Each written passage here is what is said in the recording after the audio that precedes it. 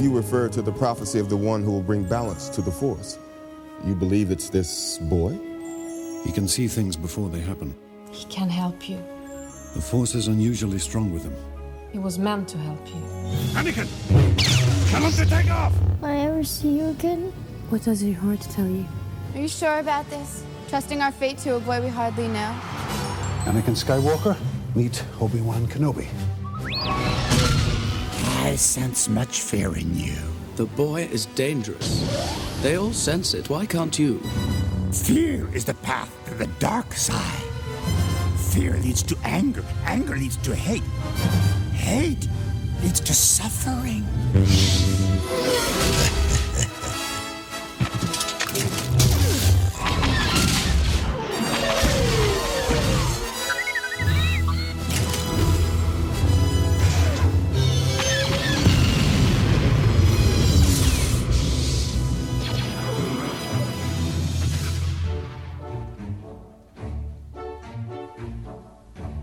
Welcome, everyone, from across the universe to the Wampa's Lair podcast.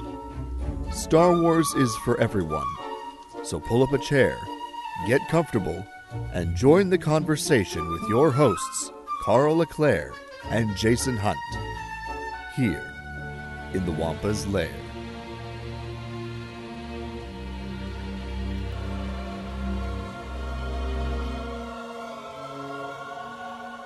Hello, everyone, and welcome back to another exciting episode of the Wampa's Lair podcast, part of the Thunderquack Podcast Network.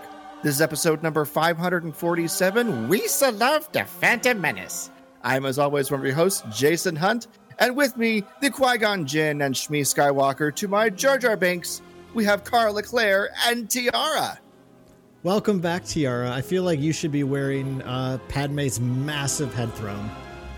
Oh, yeah. Misa loved that outfit. Quick, somebody grab this person some makeup. And put two little dots on your cheeks. Yeah, and some pale me out a little bit there, too. Yeah, absolutely. Be a good look. You know, perfect. If you live in the New England area, you're like perpetually pale during this time of year. There's not much sun, so. But or if you're just me with, my very, British and Norse ancestry, then you're either very pale or burned. So the sun doing murder to Misa's skin. We are super excited to be here to talk about some Phantom Menace. It is, of course, all year we're going to be celebrating in the Wampa's Lair for the 25th anniversary of Phantom Menace coming up this May. We have lots of fun shows scheduled between now and the end of the year just devoted to Phantom Menace. But we wanted to kick things off with just kind of a general discussion of why we love this movie so much. And as much as Jason and I loving on the Phantom Menace, we also love getting to do it with other friends. And Tiara, you got to play around doing some Phantom Menace quoting with us just last year, not even a year ago, when we all hung out in Arizona together. And it was just like, oh, well, we obviously have to have Tiara on to talk about why we love Phantom Menace to kick things off. Yeah, I loved hearing you guys rehearse as the songs were playing in the background in the car. It was magical. It was really fun. Oh man, it happened on the podcast. If we go off on tangent, it happens every time Carl and I hang out together. We just quote the movies incessantly. It's how we communicate. And Star Wars, can Star Wars quotes be a love language? Yes, I need absolutely. Okay. Yeah, 100%, without a doubt. Yeah, and it's Jason, and of all the movies we do quote, this is the one we quote the most and in largest portions. We'll throw out original trilogy quotes here and there, but we do full on scenes into full on movie rehashes with this one.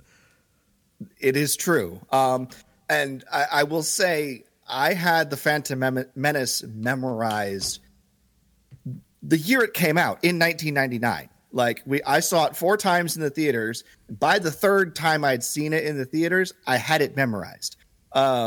So it's very easy for me to slip into quoting Phantom Menace. It's just in my brain. It's part of my DNA now. So, well, your M count is high. Your TPM count is high. Yeah. There we go. Oh, for a second there, I was like, "What? Is that like a reference I don't get?" And then it's like, "Oh, wait, here we go." Get on my level, Carl. Yeah. For any of those Tiara's Phantom Menace. Got it. TPM. Yeah. Oh my goodness. So like I said, we just wanted to have a just general conversation around some of the things we love most about this movie. And in true Wampa's Lair fashion, the easiest way for at least Jason and I to organize our notes is just say, hey, let's pick 5 things, because that'll be easy. And then Tiara comes on and says, well, I have 10. And we're like, okay. So there will be. It's so hard. It's like recording with Jason in the early days when we would be like, favorite 3PO scenes. And Jason's like, well, it's actually this entire part of the movie. And I'm like, okay, well, that's not a scene, but right. Great. You can cheat. Here's 35 minutes of the movie. So, right? Why not? My favorite. Which is my favorite. Yeah. I see nothing wrong with any of this. So there's no transgression spotted, just observations made. So yeah, very true. Very, very true. But to kick off the fun, I'm going to get the conversation started. That sounded really egotistical. Sorry, but you're good. I'm going to go to, for me, one of my favorite things about Phantom Menace is the nostalgia I have attached to this movie. I was 13 years old, standing in line for the first time ever. I mean, the special editions obviously had come out 2 years prior, which was my first time seeing Star Wars on the big screen. But going into Phantom Menace, just with this crowd of people, like there were even like in my relatively smaller town, there were people in line dressed up as Darth Maul. And it's right. This is a character we haven't even met yet beyond just trailers and music videos. And the hype in that line was just unbelievable. And I know I've told this story a million times on the show, so forgive me. But when we were sitting in the theater, right, you stand in line for probably what was an hour. You sit in the theater for another half hour. And then finally, when the trailer starts, somebody yelled out, "The first transport is away." And then everybody started cheering. It was awesome. Like, I will never forget that till the day I die. It was one of the most electric experiences of my life. But like also attached to that, the build up to this movie was like nothing I'd known before. You got the action figures and the soundtrack essentially 2 weeks before the movie came out. So I was able to like go play with the toys beforehand. I was able to listen to the music beforehand. So it was like you could almost get immersed in the story before getting immersed in the story. Yes. And like one of my fondest memories in all of my early Star Wars experiences was also just pretending to reenact the Duel of the Fates with my two cousins.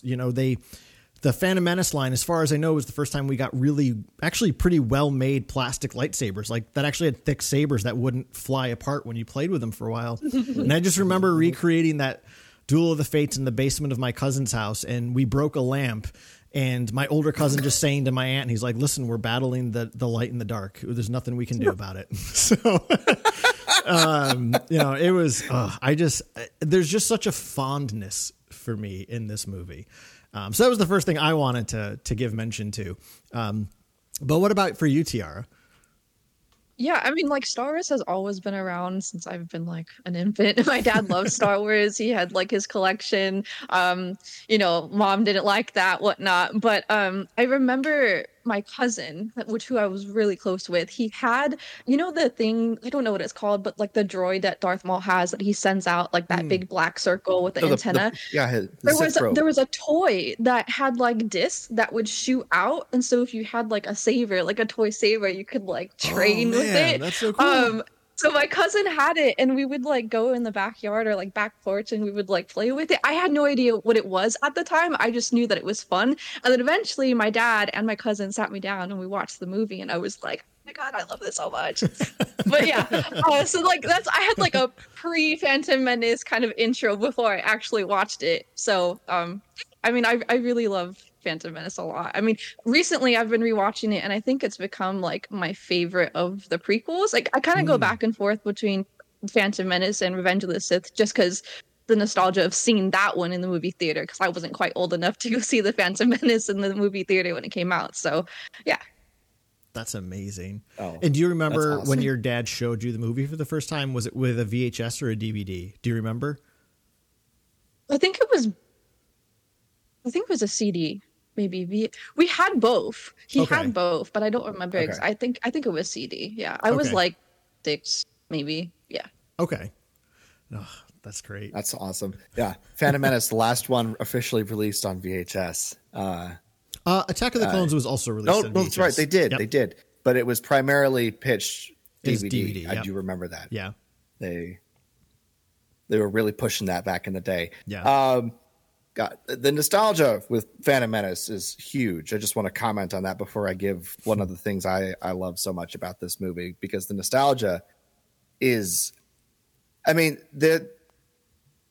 there was no other hype around a movie that I have ever experienced like the Phantom Menace.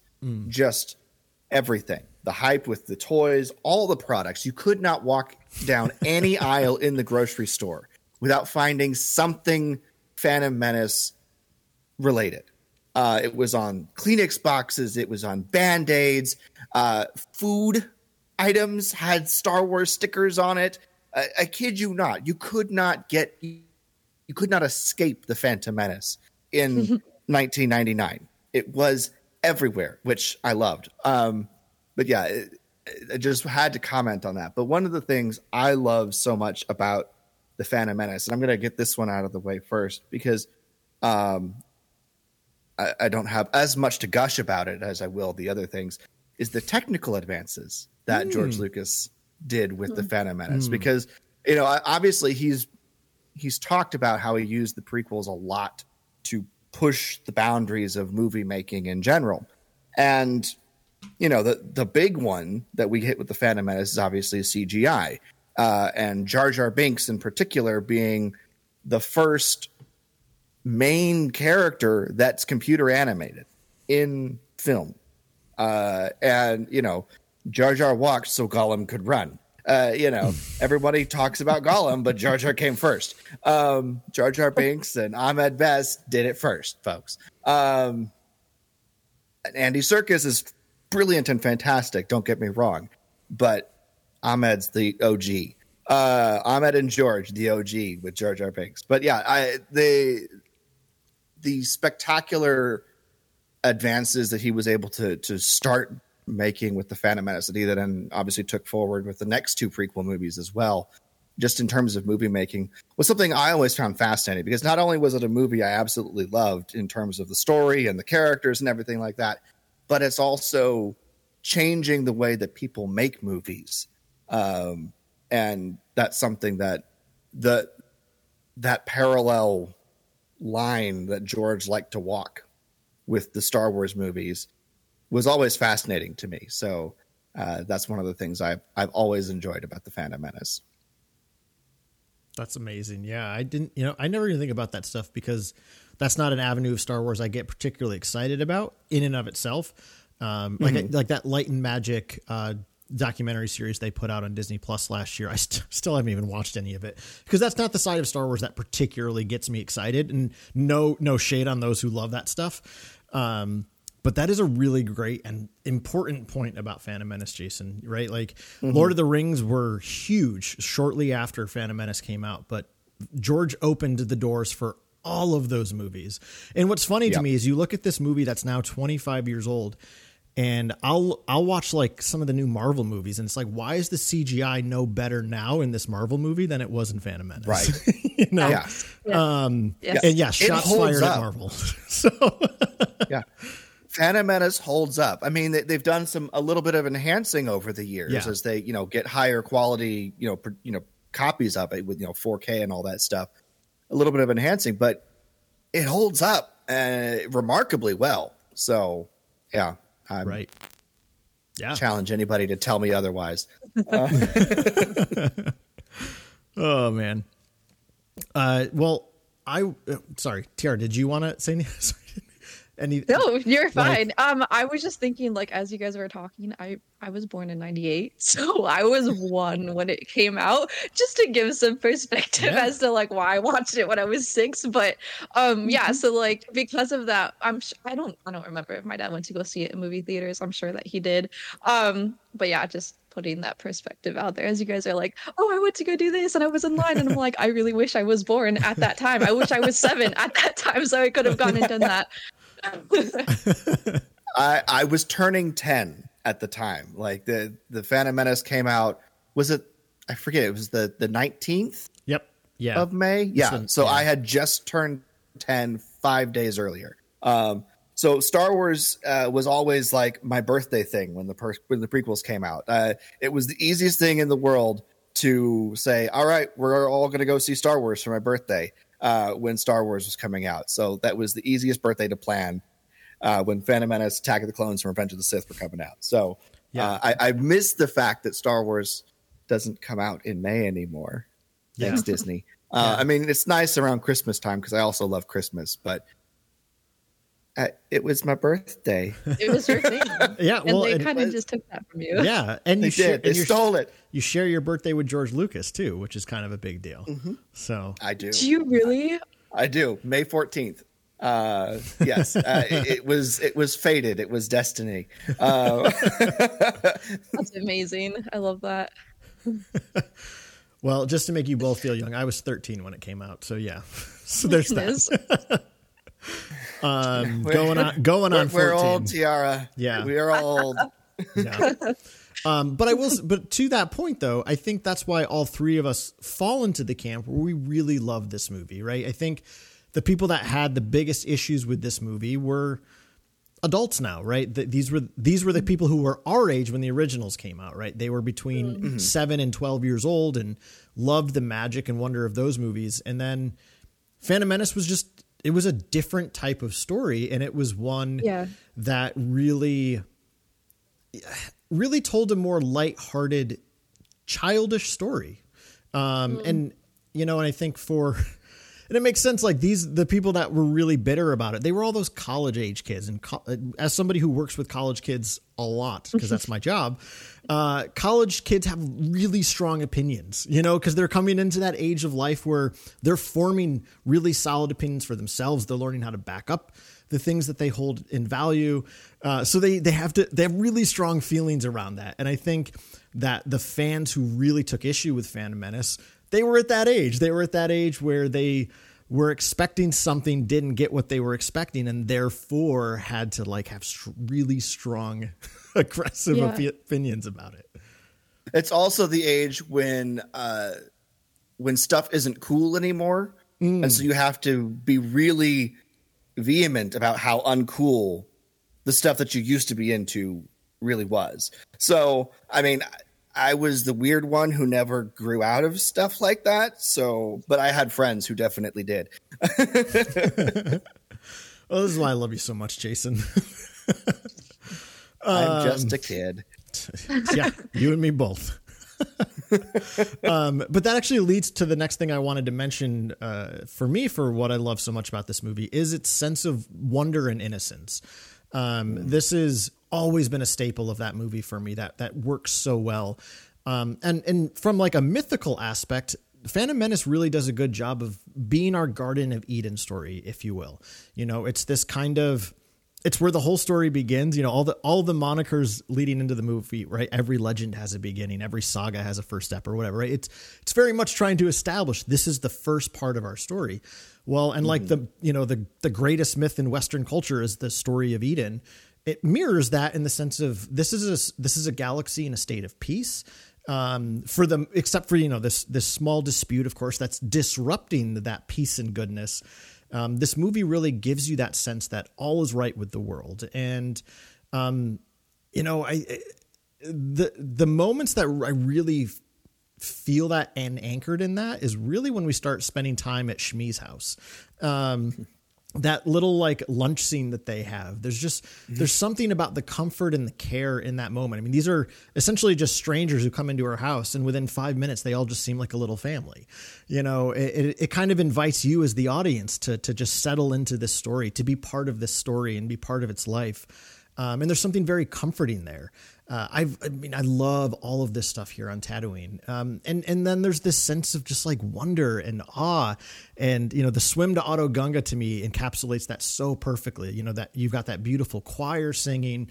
You've got this sense of like, oh man, look at this beautiful light bubble city that just expands into the horizon, you know, underwater. It's just so awe-inspiring. And then all the way to Anakin saying, I want to be the first one to see them all, right? It really... It's this story where the galaxy has yet to be jaded, that there is this sense that everything's going to be okay and that our story is going in the right direction. So I've always loved this aspect of Phantom Menace. Yeah. I mean, I like kind of like what you said. I think it has like a very like dreamer-like-esque aesthetic to it, right? Like Anakin's like, I want to go and like venture and see it all, and Qui-Gon and Obi-Wan are kind of like on their missions, like exploring their dynamic together, but also like trying to be their own individuals. And then we also see the Jedi Council, and it's like, where are they gonna go? Like there's very much like dreamer and like purpose, like what am I gonna do with my future? What do I want to do with my future? So yeah, it's kind of piggybacking off of that. Yeah, I'm going to piggyback off of it too, because the innocence factor is also one of the things I wanted to talk about. It's one of the things on my list that I wanted to make sure to hit, because, you know, Carl, you and I have talked about this before on the podcast, because it does have that sense of innocence, and it's obviously the innocence is encapsulated primarily in the characters of Anakin and Jar Jar, but you also have Padme, who is a very fresh, you know, queen, and is learning, you know, how to rule under circumstances that she was not prepared for. And it is, you know, it's finding the strength in all of that. And the one of the lines I was thinking back on the movie, and one of the lines that sort of really encapsulates is all this sense of innocence to me, other than I want to be the first one to see them all, is that lunch scene when Anakin looks across at his mother and he says, you say the biggest problem in this universe is nobody helps each other. And like that, he's boiled everything down, all the problems, all the issues that the galaxy has, the galaxy at large has. It's boiled down to this simple thing of nobody helps each other.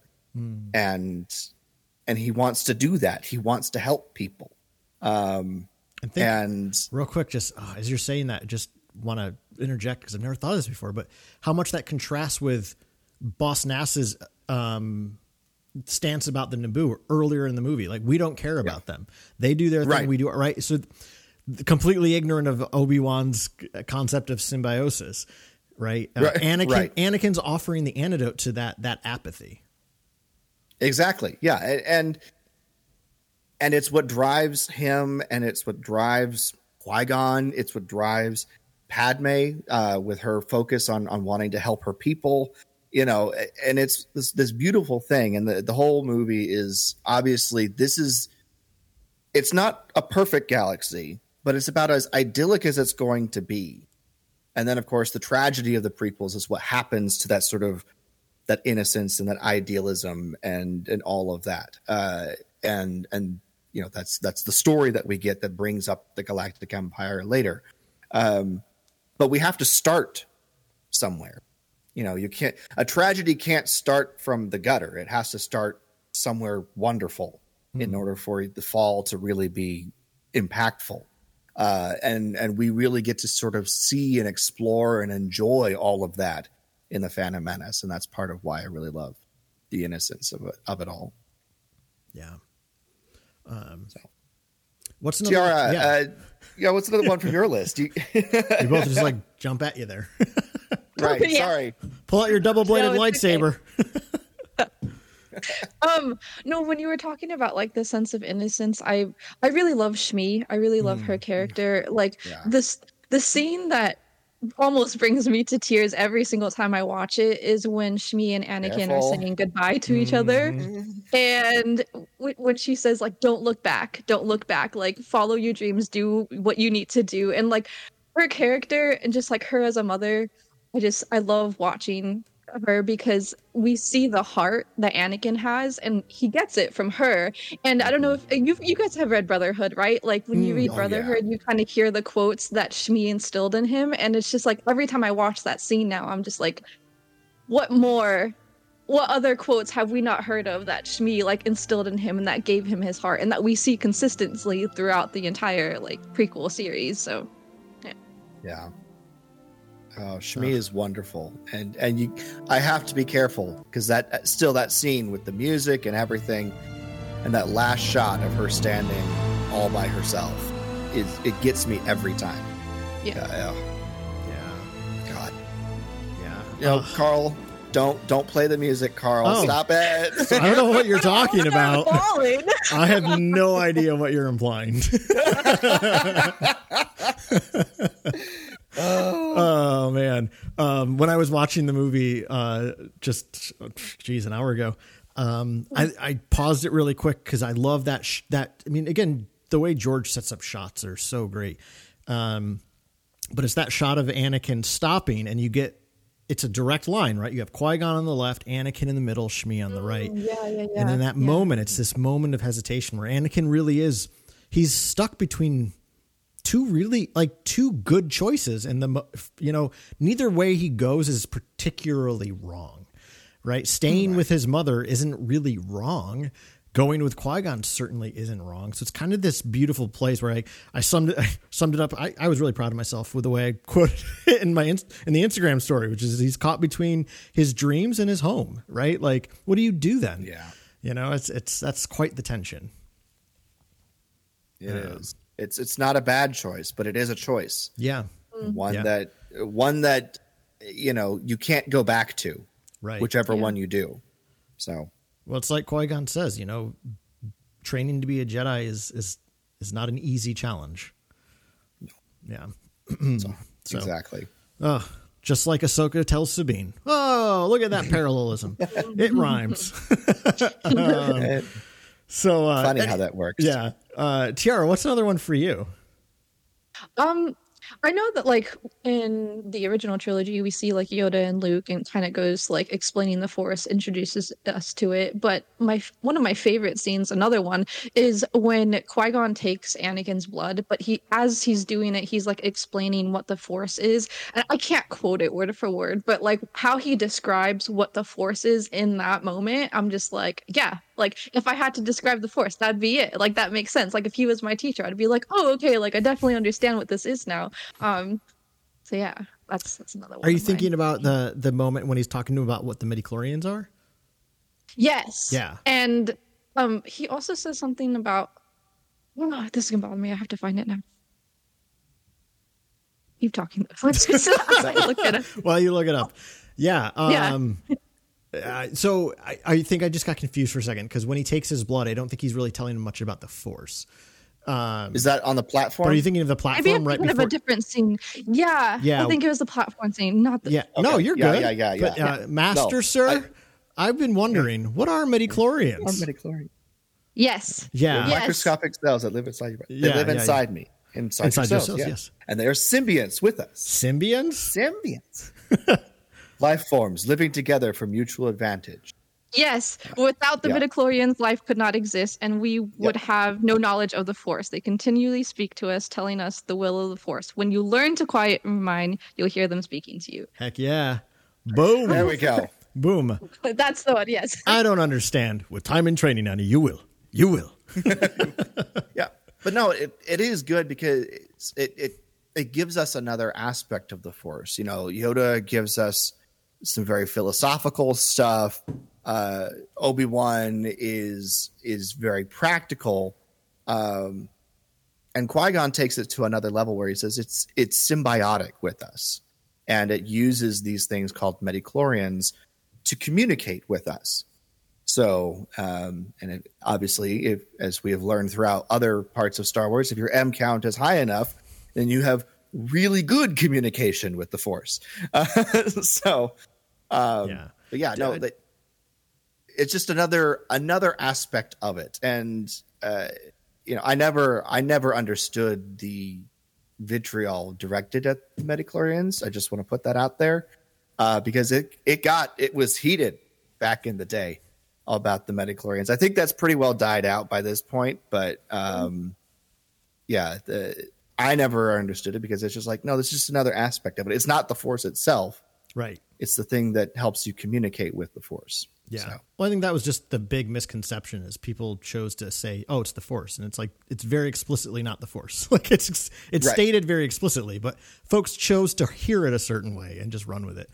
But Tiara, I'm curious, like, what is it about that moment and that particular description of the Force that you appreciate so much? I think it's like just how because Anakin's like really, really curious, right, about the world and like what he's getting himself into and like what the Jedi are all about. And I just like his description of like it's a symbiotic. What do you call it? How did you describe it, Jason? It's a symbiotic. It's a symbiotic life form. Relationship. Yeah. Yes. Mutual advantage. I like that because when we look at the Jedi Council, I just feel like that kind of disappears.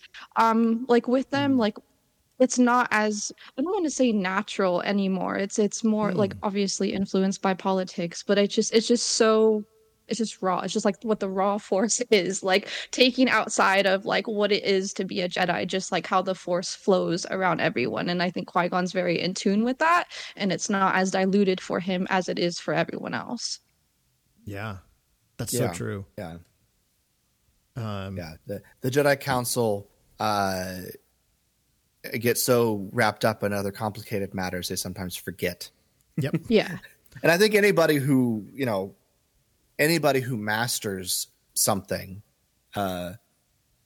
can sometimes forget the simplest parts of whatever they're mastering if they're focused too much on the complicated aspects. So yeah, it's life. I'm really excited for the John Jackson Miller novel. I think it's called Living Force that comes out April 9th, which takes place just prior to the events of Phantom Menace. Yes. And it's kind of like Qui-Gon challenging them to go essentially have a quest to encounter the Living Force, I believe is essentially I read an article, a snippet of it. And I have issues with Mace Windu, but like in this particular snippet that I read, he wasn't being such a butt face. So I really appreciated that. I took a snap. I can't screenshot. Is what it's called. He says, it seems we have been given a challenge, Mace said, with no little amusement after the doors closed behind Qui-Gon. I can't imagine how improving lives never occurred to us. Like that quote. Wow. I was like, this is like showing how far you went from like what it means to be a Jedi. And like Qui-Gon is that like catalyst to like really like quiet your mind, like remember who you are, remember what our purpose is as a Jedi. So yeah.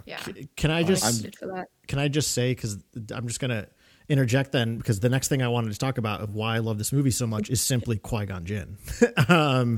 I think he is.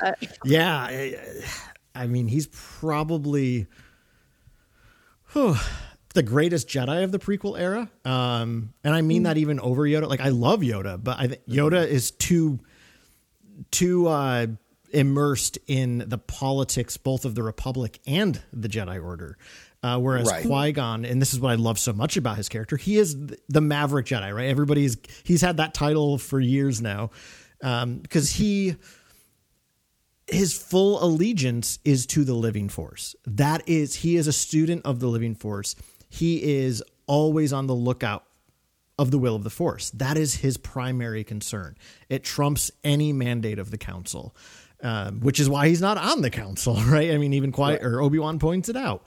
And you would just follow their instructions. You would be on the Council, and you never asked Obi-Wan if Qui-Gon wanted to be on the Council. Right. Well, and if you've read Claudia Gray's Master and Apprentice, of course, you learn that he was given a opportunity to join the Council, but he turns it down to stay with Obi-Wan, which is pretty rad. But all that to say, I love Qui-Gon Jinn. I love that he is In a world of rigid, dogmatic Jedi religion, he is the free spirit. He is the one who is spiritual, not religious, to use a modern moniker. I think what's really lovely about him is he obviously still believes in the Order. It's not like he leaves. Like, he's not Dooku. He is able to reconcile, obviously, the tension he feels with the Council's shortcoming and the goodness that the Jedi Order still represents to the galaxy. And I think, Qui-Gon staying off the Council is the best thing for him because it gives him that freedom to always be attentive to the will of the Force. And he's the one who discovers Anakin, for better or for worse. He's the one who's always open to the way that the Force speaks. He is the most spiritual character in the prequel trilogy. And right, in part, that's on purpose. By the time we get to Attack of the Clones and Revenge of the Sith, the Jedi are nothing really more than superheroes at that point. Like, the Force is just a power they have, right? Like, I've always loved that line in Last Jedi when Rey defines the Jedi as the people that have the Force because it gives them powers, and Luke's just like, every word you just said is wrong, right? Like, he's trying to get to the root of what Jedi are actually supposed to be and what the Force actually is. And I think Qui-Gon exemplifies that in this era of dogmatic Jedi. Qui-Gon is the voice of the Spirit, the one challenging them to be better, to be more open to the will of the Force rather than the will of the Council. So I just love that about his character. Yeah. I didn't have Qui-Gon specifically on my list, but I did have the Jedi Order on my list. Hey, he's part of that. Don't come at me. Don't come at me, Tiara. But it is one of the things I do love about the Phantom Menace is the fact that we really do get to see the Jedi Order in their prime. And obviously, coming from when I first saw the Phantom Menace, all I had was the original trilogy, and it's like, well, we have the remnants of the Jedi starting all over again. But what did they look like when they were at their prime, when they were at their peak? And I think more so than even like Attack of the Clones, the Phantom Menace gives us a glimpse as to what the Jedi really were. They were going out. They were the guardians of peace and justice in the galaxy. They're not perfect. Nobody is, but they really are the guardians of peace and justice. They're going out. They're helping people.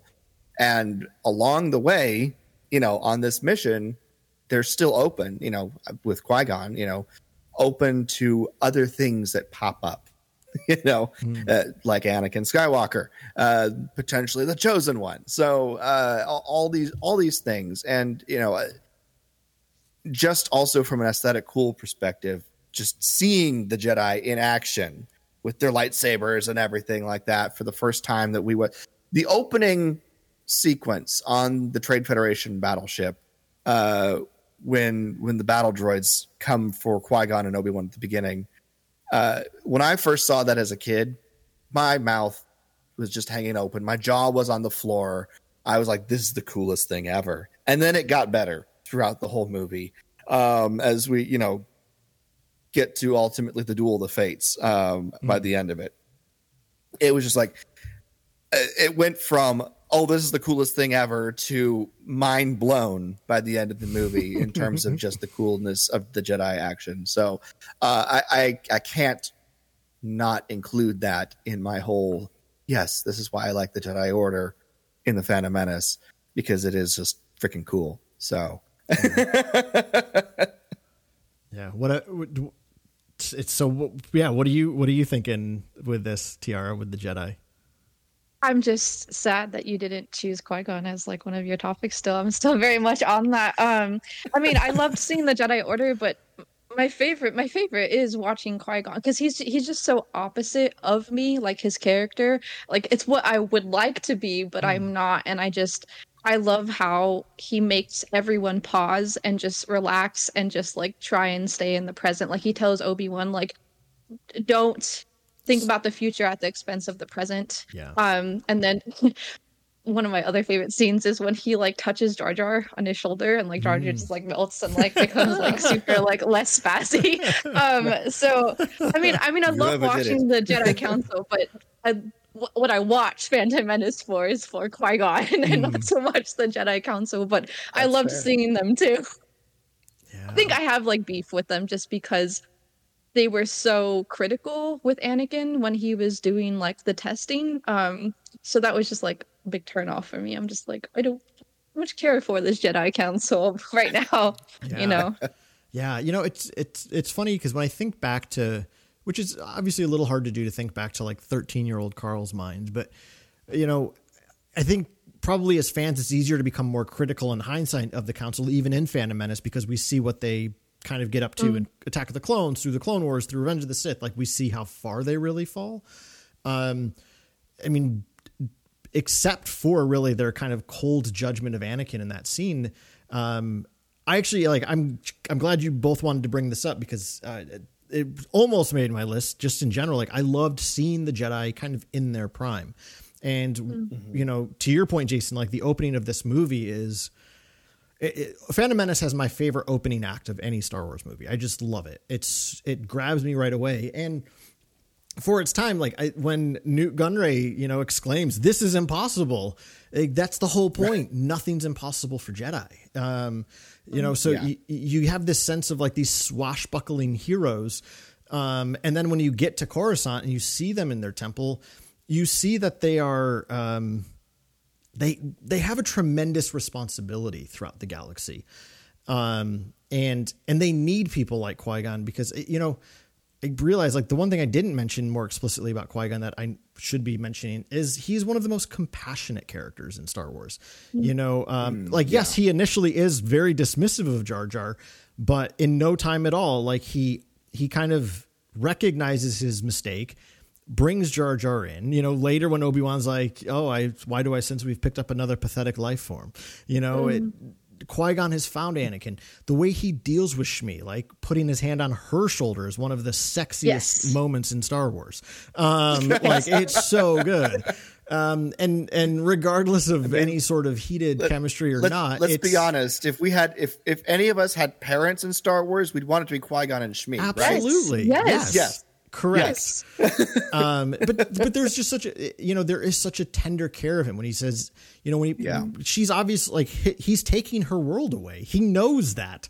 And when he says, "Will you be all right?" Like also Liam Neeson's an incredible actor, but just the way he delivers that line, there's a genuine care there. Will you be okay? And when he puts that hand of comfort on her, you know, "I'll look after him. You have my word." You know, it's him ensuring her that Anakin's going to be okay.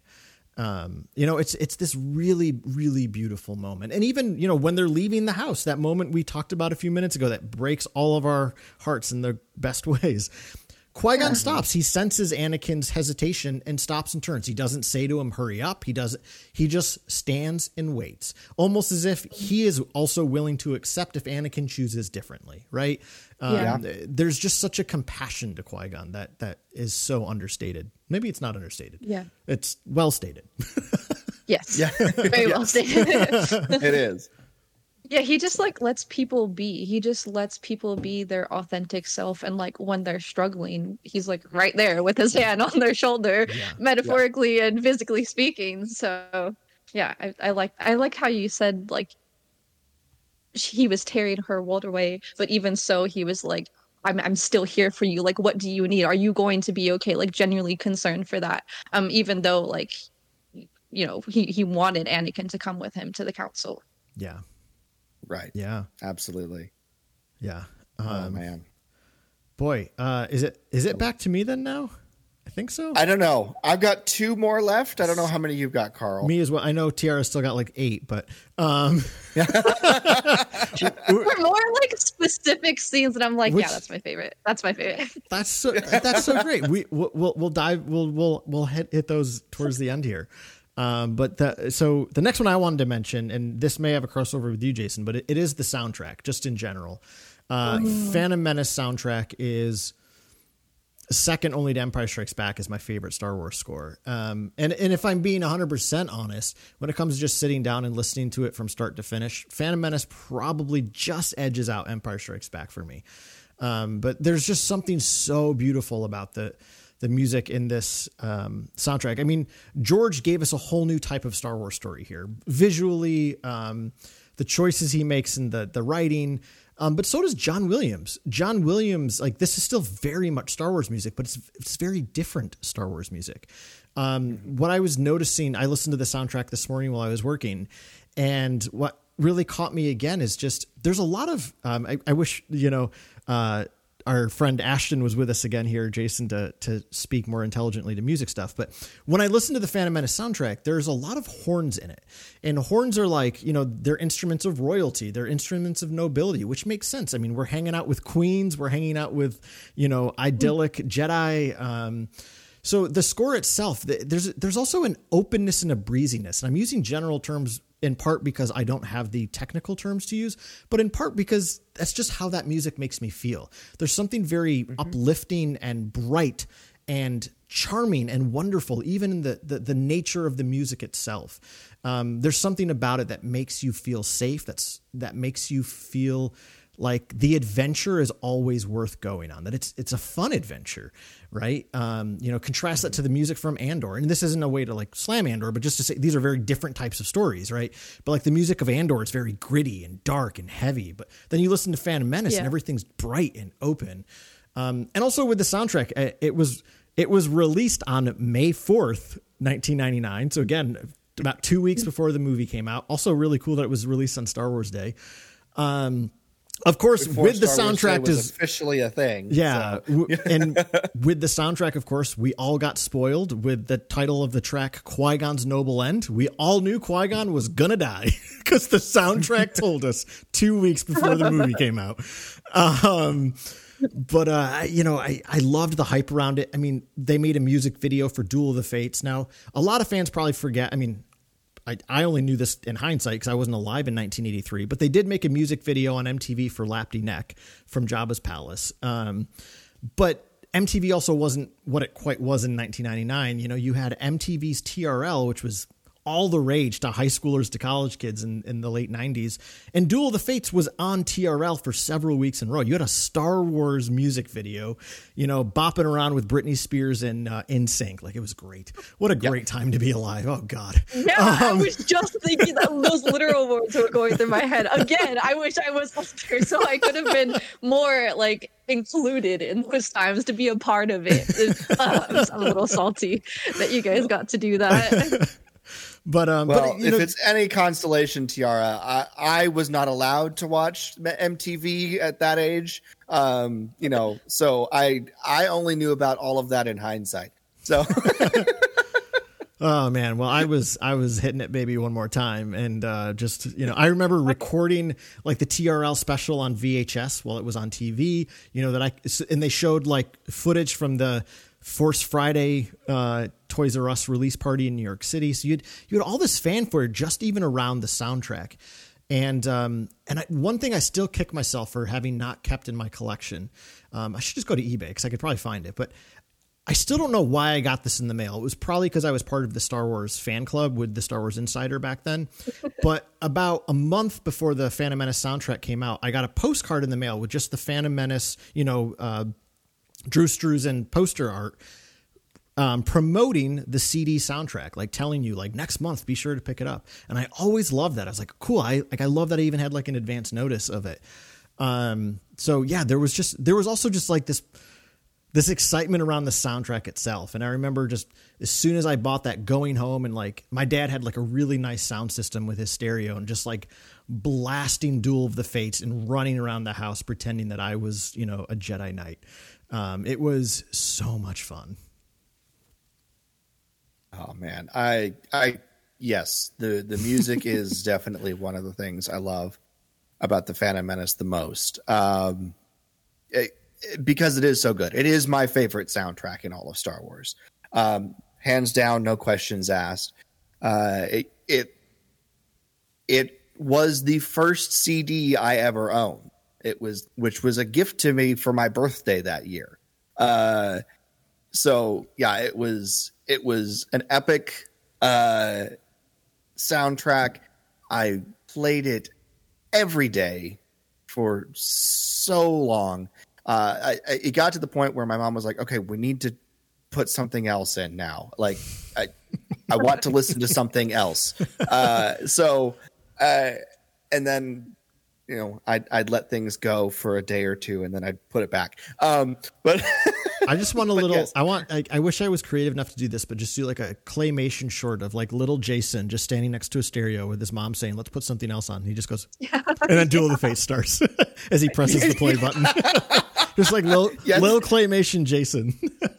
What? One more. Yeah. Oh my gosh. But yeah, no.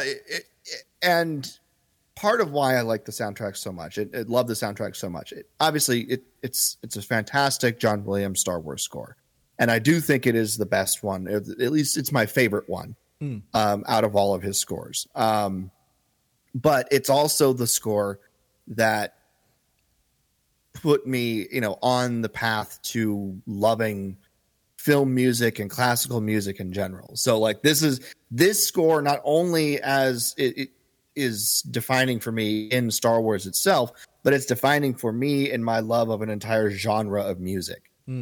So it's what set me off onto why I like orchestral scores and classical music and stuff like that. So it definitely is extremely high on my list of why I like the Phantom Menace, why I love the Phantom Menace so much. I keep using the word like when I mean love.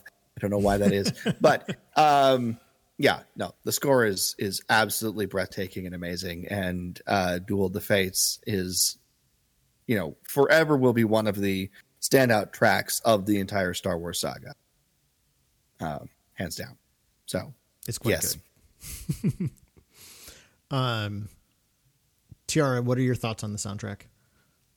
Yeah, I mean, when I watched it when I was younger, I know when like music is good, or not like just subjectively to myself, but like when you get chills from music.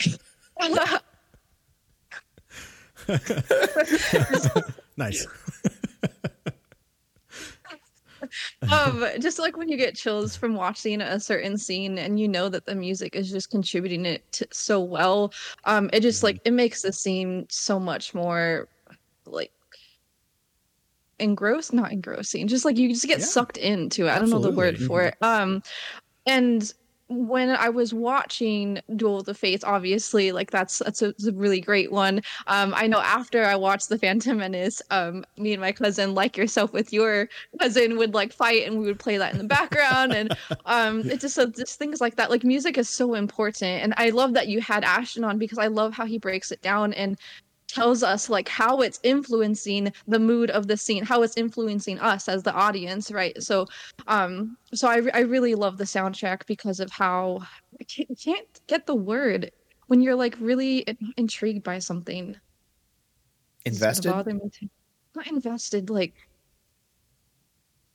you forget everything else around you, right? It's just you in that scene. Sure. Yeah. Yes. That's just like that concept. Yeah. Like everything else just fades away because of the music, because of how well the music is written. And it's also so poetic. Like we have the end celebration scene where Emperor Palpatine's song is also embedded in there, right? Like things like that. So right. It's amazing. Quick round robin before we leave the soundtrack. Jason, what's your favorite track off of the Phantom Menace soundtrack? I have to say Duel of the Fates, but the track, and I forget the name of it, from the extended soundtrack, the complete soundtrack, where Qui-Gon and Darth Maul have their first duel on Tatooine, is also, for whatever reason, that one plays in my head rent-free sometimes too. So that one, Duel of the Fates, and Augie's Grand Municipal Band. I gave you 3. I know that's not. No, I love it. This is the Jason I remember from the early days when you ask him a very, very direct question and he just gives you tons of stuff around it too. I love it. I'm not mad about it. Yeah, that piece is really good though. It's such like a little punch where you're like just genuinely like, yeah, this is my best friend. Yeah, I love it. What about for you, Tiara? What's your favorite piece of music from the Phantom Menace? I'm extremely basic. It's probably Duel of the Fates. I don't know. if I'm thinking of it correctly, because I just watched an hour ago and I feel like I forget some of the scenes just like I did with the midichlorian one. But if there's a song that plays when Anakin is saying goodbye to his mother, whatever is playing at that time, that like would be like very close second. Yeah. That piece is only on the extended soundtrack. And the title of that track is Anakin is Free. It's my favorite. It's probably my favorite track on that extended score. But my favorite track and favorite piece of music introduced in Phantom Menace is Anakin's theme. I love that track so much. Oh my gosh, I keep forgetting that I just got to hear that again live in concert just back in September when I went to that Star Wars concert at the Pops. Oh, it's so good to hear it live too. Yeah, I love Anakin's theme. You know, this is what Jason and I are perfect compliments, because for all the action and bombastic music Jason loves, I want all those romantic slow pieces. So yeah, it's true. It's true. We get the whole thing. Yeah. Balance to the Force. Bombastic rises and romance to meet it.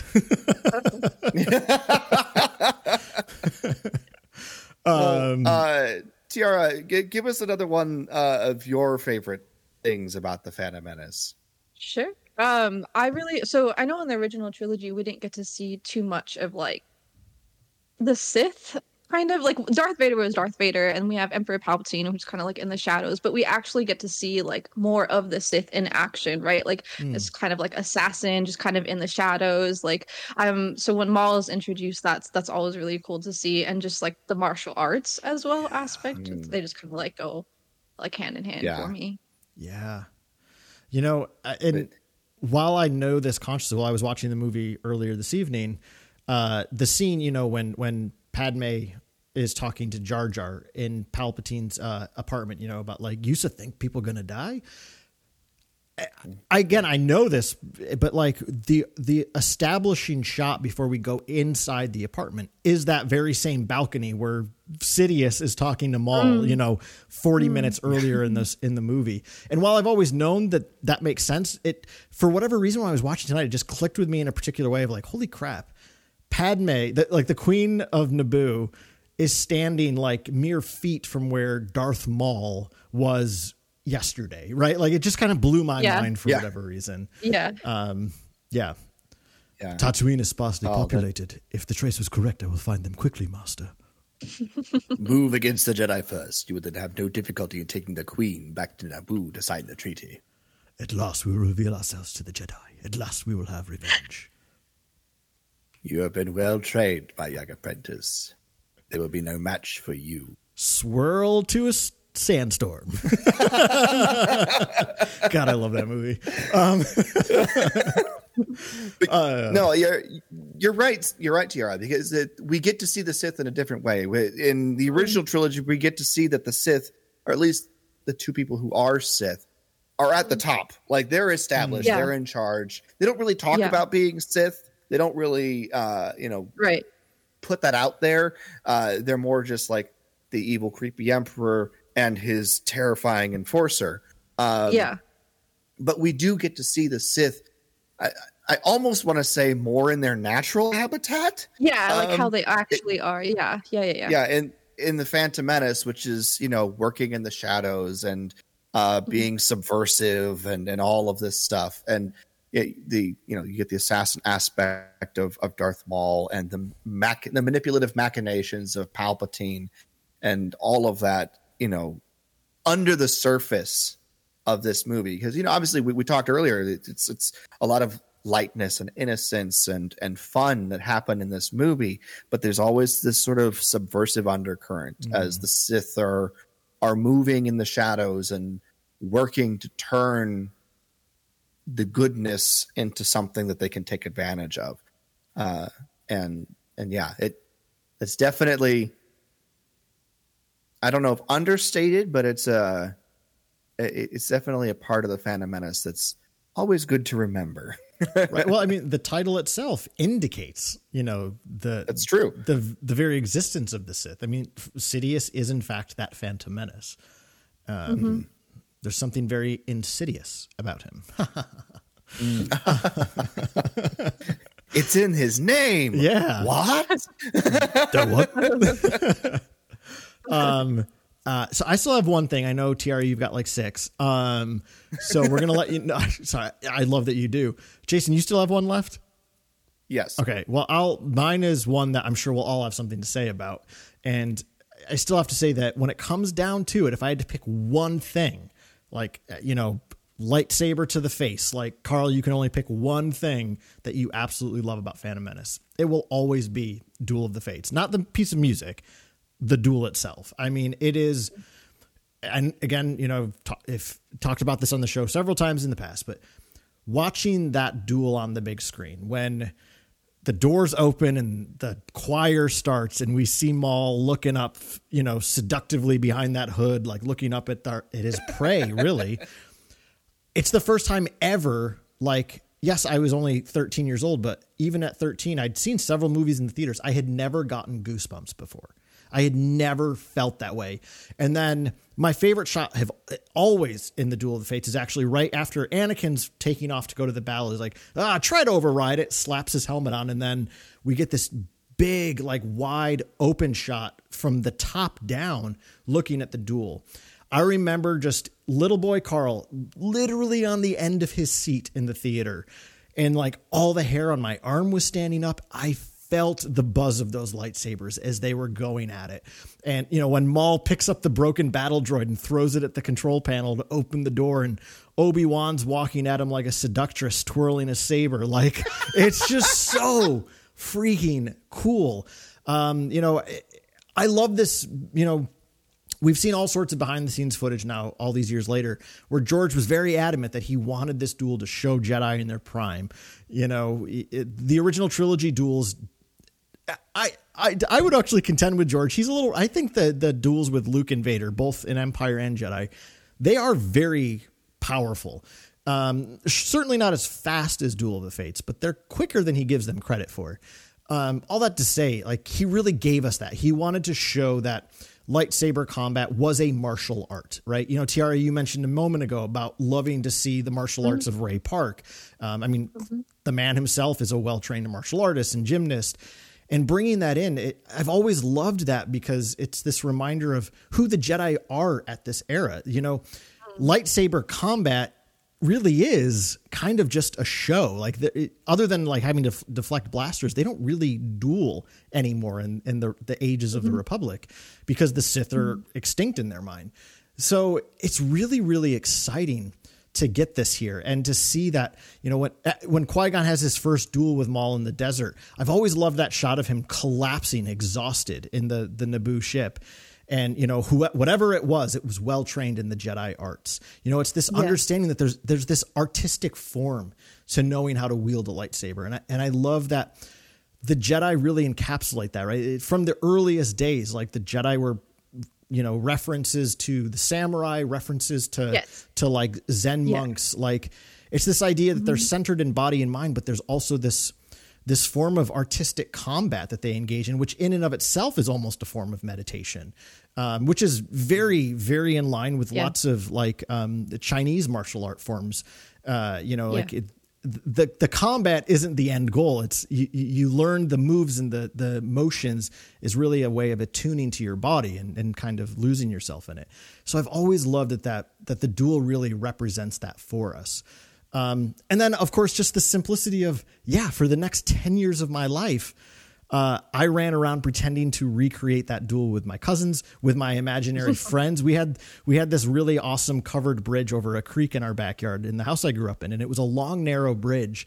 And I would just always pretend that was the shield generator, and I would have to wait between the walls. And I would have my Walkman strapped to my belt loop while I was listening to Duel of the Fates on my Walkman headphones, and just like running down with my Qui-Gon lightsaber from CVS, just running down the bridge. And I remember my dad so many times would come home from work and open the back window and be like, "Hey, Jedi boy, get inside. It's time for dinner." Stuff like that. Man, I just, it's like, God, you two, I'm just so excited for May 3rd when I get to go see that again on the big screen. It's going to be electric. Yes. My first time, so you're really excited. Did you not see it when it was released for 3D? Mm-mm, okay. no. That was in, I think, 2012.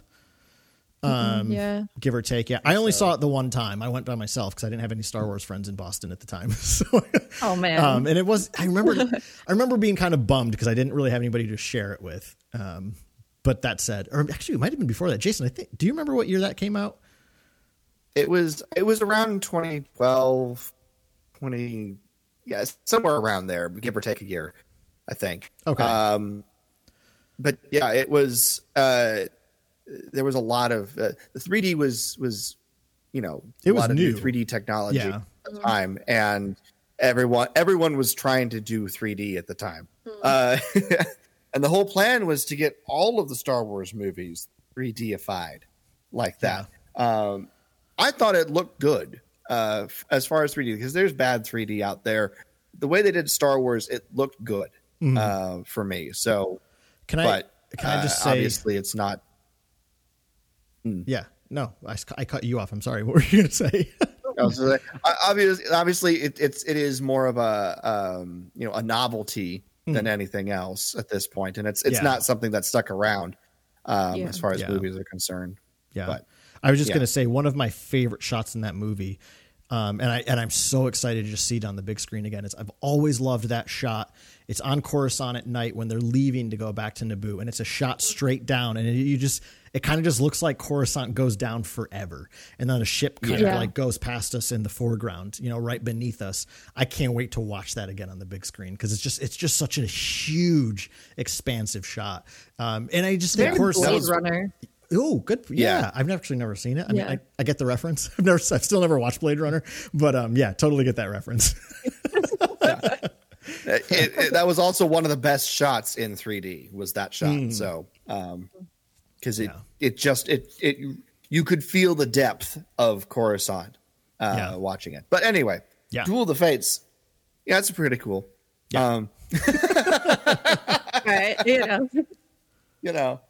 it's all right. It's cool.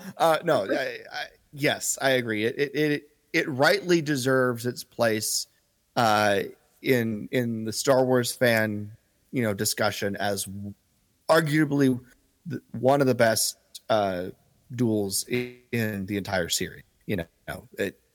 There's no way around it. It's incredible from top to bottom, from the setting to the different duelists, Qui-Gon and Obi-Wan and Darth Maul, the novelty of the double-bladed lightsaber, the music, and the way that it tells the story woven in with everything else that's happening there at the end of Phantom Menace. And I think Phantom Menace does the Return of the Jedi hopping around between the different battles better than any other Star Wars movie besides Return of the Jedi. Return of the Jedi kind of set the bar, in my opinion, for that, the way that they do that. And Phantom Menace, I think, is come the closest to hitting that mark out of any of the other Star Wars movies, with the way that they jump between the different combats and everything, and the way that the story weaves through every cut. But Duel of the Fates is absolutely fantastic. Yeah. Well, Jason, what was the last thing you wanted to mention? This one isn't going to be as exciting, but as Duel of the Fates, sorry. It's just based on the conversation, this is what's left on my list. And that's the world building of the Phantom Menace. We really get to, the original trilogy was great. It gave us sort of a foundation to build off of. And we sort of got hints to the larger galaxy and some of the political machinations that are happening out there, little references here and, hints there and stuff like that. But we come to the Phantom Menace and we take the galaxy that we had in the original trilogy, we rewind it a bit, and we expand it into widescreen, basically. It just, the galaxy felt so much bigger in the Phantom Menace than it does in the original trilogy. There was so much more going on, so many more people, so many more colorful things. The colors, by the way, in the Phantom Menace, gorgeous. Yeah. Not enough to talk about it as a segment of its own, but the color palette used in the Phantom Menace, really spot on. but Joe Hogan will appreciate that comment. But we not only are we getting indigenous races like the Gungans and sort of taking a peek into their world, but we're getting the Galactic Senate, we're getting the Jedi Order, we're expanding a place that we've been before in Tatooine, and adding on the pod race and all this other stuff that happens. Everything is just gets so much bigger and so much grander, and that all of that just sucked me in as a kid, and I devoured all of like the guidebooks and the visual guides and the cross section books and anything that DK was releasing back at the time. Like DK had the publishing to those big those big books with the characters and the vehicles and everything. I devoured all of those, and the Phantom Menace is really kind of what kicked a lot of that off for me. So the world building in the Phantom Menace, top notch. Yeah. Only Star Wars movie I think that does more world building than the Phantom Menace is Attack of the Clones. Yeah, and I think that's evidenced by the fact of all the things they've built off of Attack of the Clones. Right. But I'm right there with you, Jason. Right? I think that's one of the best things about the prequels is the amount of world building it does, specifically across the first two movies. I mean, right, the original trilogy, we are just kind of plopped in the middle of this galactic conflict, and the worlds definitely expand as the story goes on. But Phantom Menace especially does a really, really great job of just establishing, again, a galaxy at peace, a galaxy in its kind of golden age, and starts opening all these different avenues of different stories we can take off to. Phantom Menace is, in a way that I would argue isn't true in the original trilogy nearly as much, is, again, the kind of the combination of the macro and micro stories, right? Phantom Menace opens with this big, there's this galactic turmoil at the seat of the galaxy. And in the midst of that adventure, we stumble across this boy who's going to change everything. And then the story becomes so much more personal in Attack of the Clones. But yeah, that I love that aspect too, Jason. Yeah, you stole one of mine, so no, mine please. would be definitely the world builder. Oh no, I mean that was the one that I had on my list, was just the world building, because like I just feel like there's so much range in the movie. Like we have like city life, and then we have rural life, and then we have pod racing, which is like kind of a sport, right, in this galaxy. So yeah, I also really love the world building. Yeah. Oh, that's awesome. It's just so spectacular. And I think that's part of, one of the things George Lucas was playing with is he could make everything just, turn everything up to 11. And so he did. Visually and all of that stuff. It's fantastic. Yeah. For sure. So Tiara, I know you have like one big one still left, but I wanted to give you an opportunity to like mention some of the other things that you do want to mention, because I'd love to hear them. Oh, yeah. I mean, one of the big ones is just the amount of quotes I think we get from Phantom Menace. Like, I feel like the prequels are very quotable in general, but I think, like, I know George says in a few of his interviews, like, he's not that great at like dialogue or like the written portion of it. He's great at the other stuff, but I feel like he does a really good job in the prequels if you pay close enough attention to what the characters are saying. Like, one of my favorite quotes is like, "There's always a bigger fish," and just like taking that at hand, just like surface level, it's like, well, yeah, like just talking about like aquatic animals, wildlife. But like when you take it seriously, it's like there's always someone bigger than you, right? Like someone who thinks like they're this big hot shot, whatever. There's always someone better. There's always someone, like, there's always more that you can improve on, like just things like that. Like if you just take it surface level, it's just some random quote about like animals. But like when you think about it a little bit deeper, I just feel like there's a lot to it. So I think there's a lot of great quotes from Qui-Gon, from a lot of the characters in the show, in the movie. Show. It is. That's very true. You know, there's some fantastic quotes in there. You know, there's always a bigger fish. Qui-Gon's got some, you know, excellent ones. You know, your focus determines your reality is something that Carl and I reference a lot.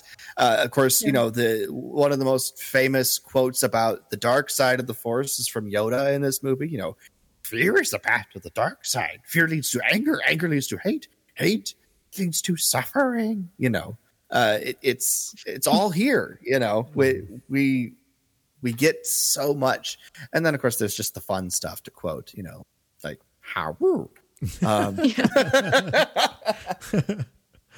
Now this is pod racing. Yeah, look, one of us out of the main hole. Yes. We didn't hit it. It's blowing up from the inside. I know those aren't like favorite quotes, but I sure love them. Oh man, you're so right though, Tiara. It's such a quotable movie. Jason, you and I know that very well from all of our, 2-hour plus car rides, because we pretty much quote the movie. So yes, it's true, and it's going to happen again. Yeah.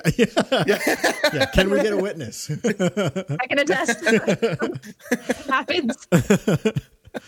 Oh man, what's another one for you? I really liked seeing or being introduced to Padme.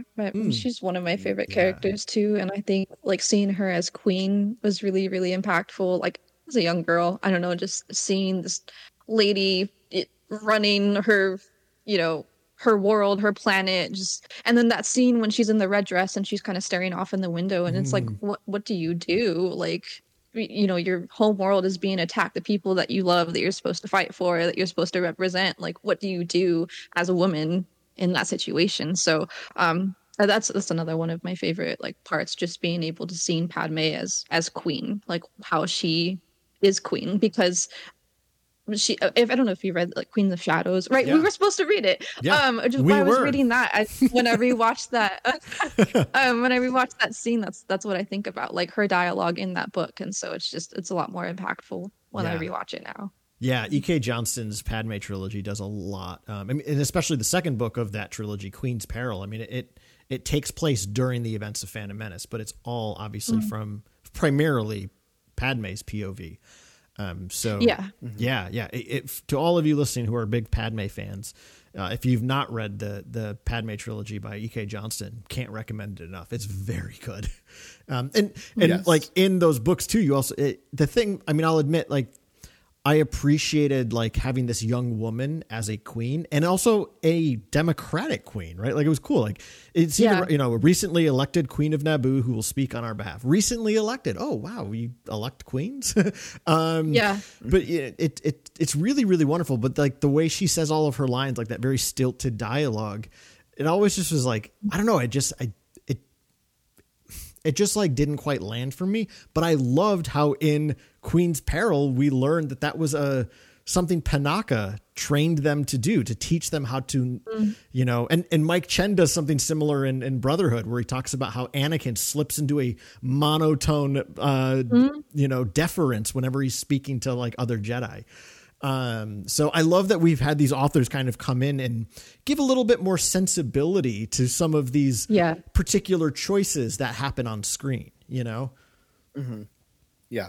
And obviously, you know, part of the queen voice, even from a practical perspective for making the movie, was probably done because it was something that both Natalie Portman and Keira Knightley could do, you know, because when the scenes happen that, you know, Sabe is impersonating Amidala, that's actually Keira Knightley in the Queen's costumes, you know, saying all the Queen's lines. It's not Natalie Portman. You know, that they're being true to what's happening, you know, in the movie, you know, with the actors and stuff like that. So it's so having that reality from the filmmaking perspective for the Queen's voice be the reality for, you know, Amidala and her handmaidens, because, you know, in case they need to cover for her, they all have to be able to do it seamlessly. You know, that makes sense. So it is really cool. And the you know, having Padme in this movie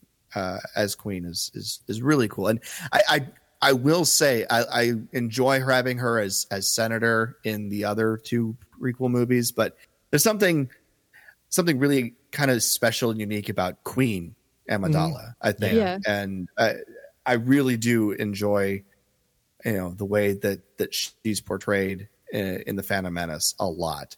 And her wardrobe is stunning, I will say. So yeah. I think one of my favorite things always about Padme in that movie is the sound her blaster makes.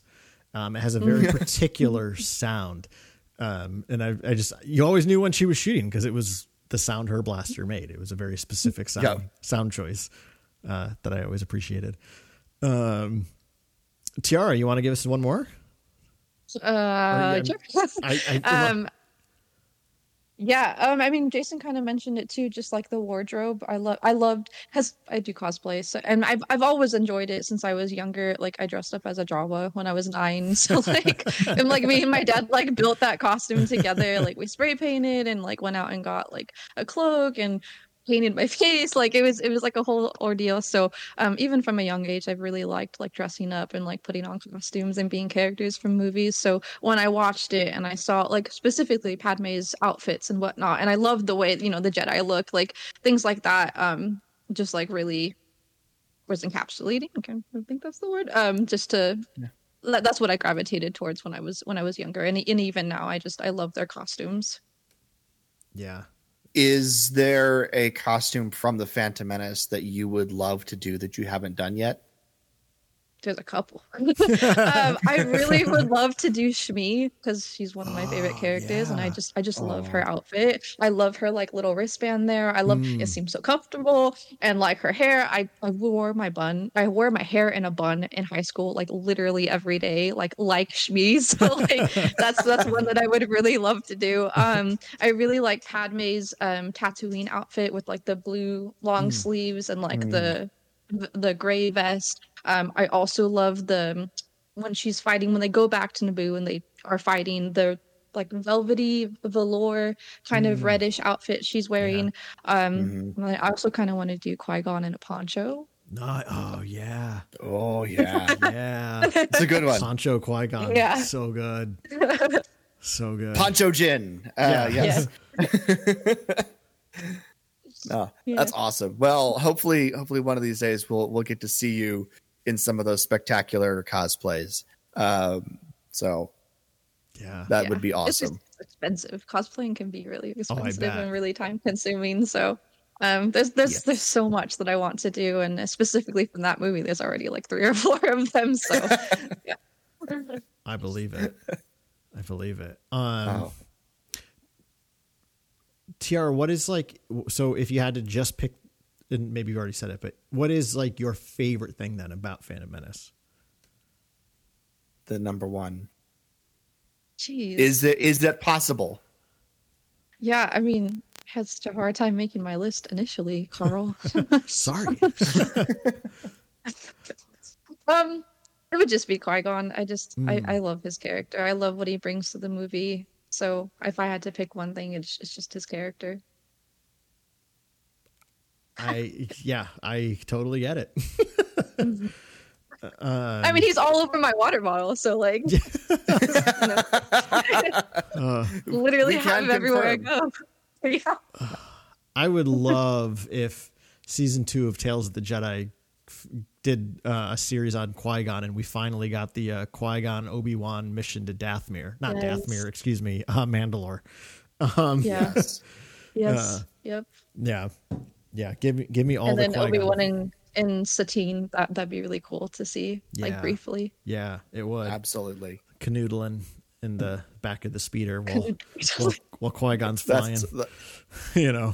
I'm canoodling is never a word I have associated with Obi-Wan Kenobi. Well, you're welcome. So Obi-Wan I think we broke Tiara. Just a random word.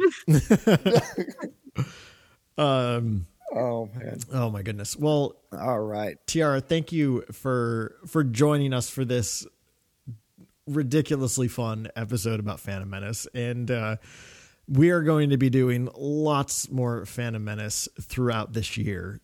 So we would love to get you back to talk more Phantom Menace. Yes. Yes. but before we wrap this up, folks, well, hold on. I almost screwed up my order here. Before we go, first and foremost, Tiara, like you said, you have been doing some awesome cosplays that you do all from scratch yourself. You've been doing you've been popping up all over the Star Wars zeitgeist, if you will. You're on podcasts, you're on YouTube shows, you're all over the place. It's awesome to see this happening. So if folks want to follow you more and see more of your content and what you're creating yourself, how can folks do that? Yeah. So I have a YouTube channel. I have like 1 or 2 videos on there because I have a couple of friends who've invited me on their YouTube channels. So you can find me on there, Crafting on Elam on YouTube. I'm on TikTok, which is Elam Crafts, because it didn't allow me to put Crafting on Elam. And then on Instagram, I have all of my stuff on there. So I have my online shop where I do like my doodles that I end up putting on like merch and stuff. And then I have my cosplays, and then I have a couple of not tutorial videos, but just kind of like taking you with me on my journey of creating them.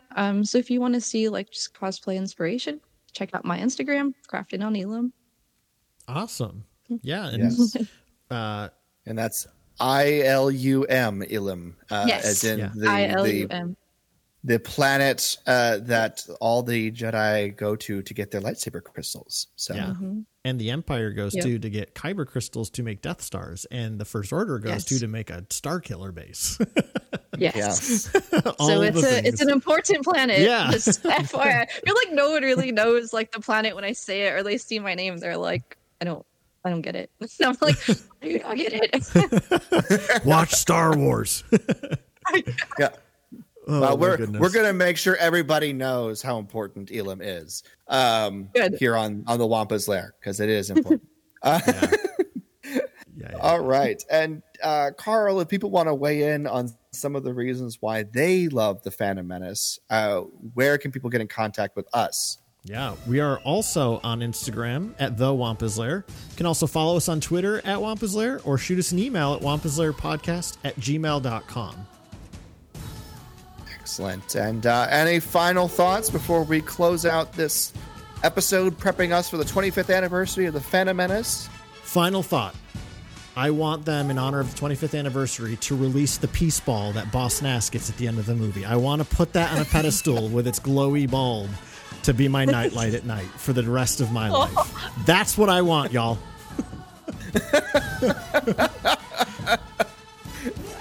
Can you top that, Tiara? It's not a competition. It's not a competition. It's just my dreams. I really want the watches. I want the character watches. Okay. That's like... Oh, yes. Re-release those. Recently. Yeah. Re-release the character watches. I want the watches. From 1999. Excellent. And with that, it is time to wrap up this episode of the Wampa's Lair podcast. This has been episode number 547. Wesa love the Phantom Menace. For Carl and Tiara, I'm Jason, and we'll see you next time here in the Wampa's Lair.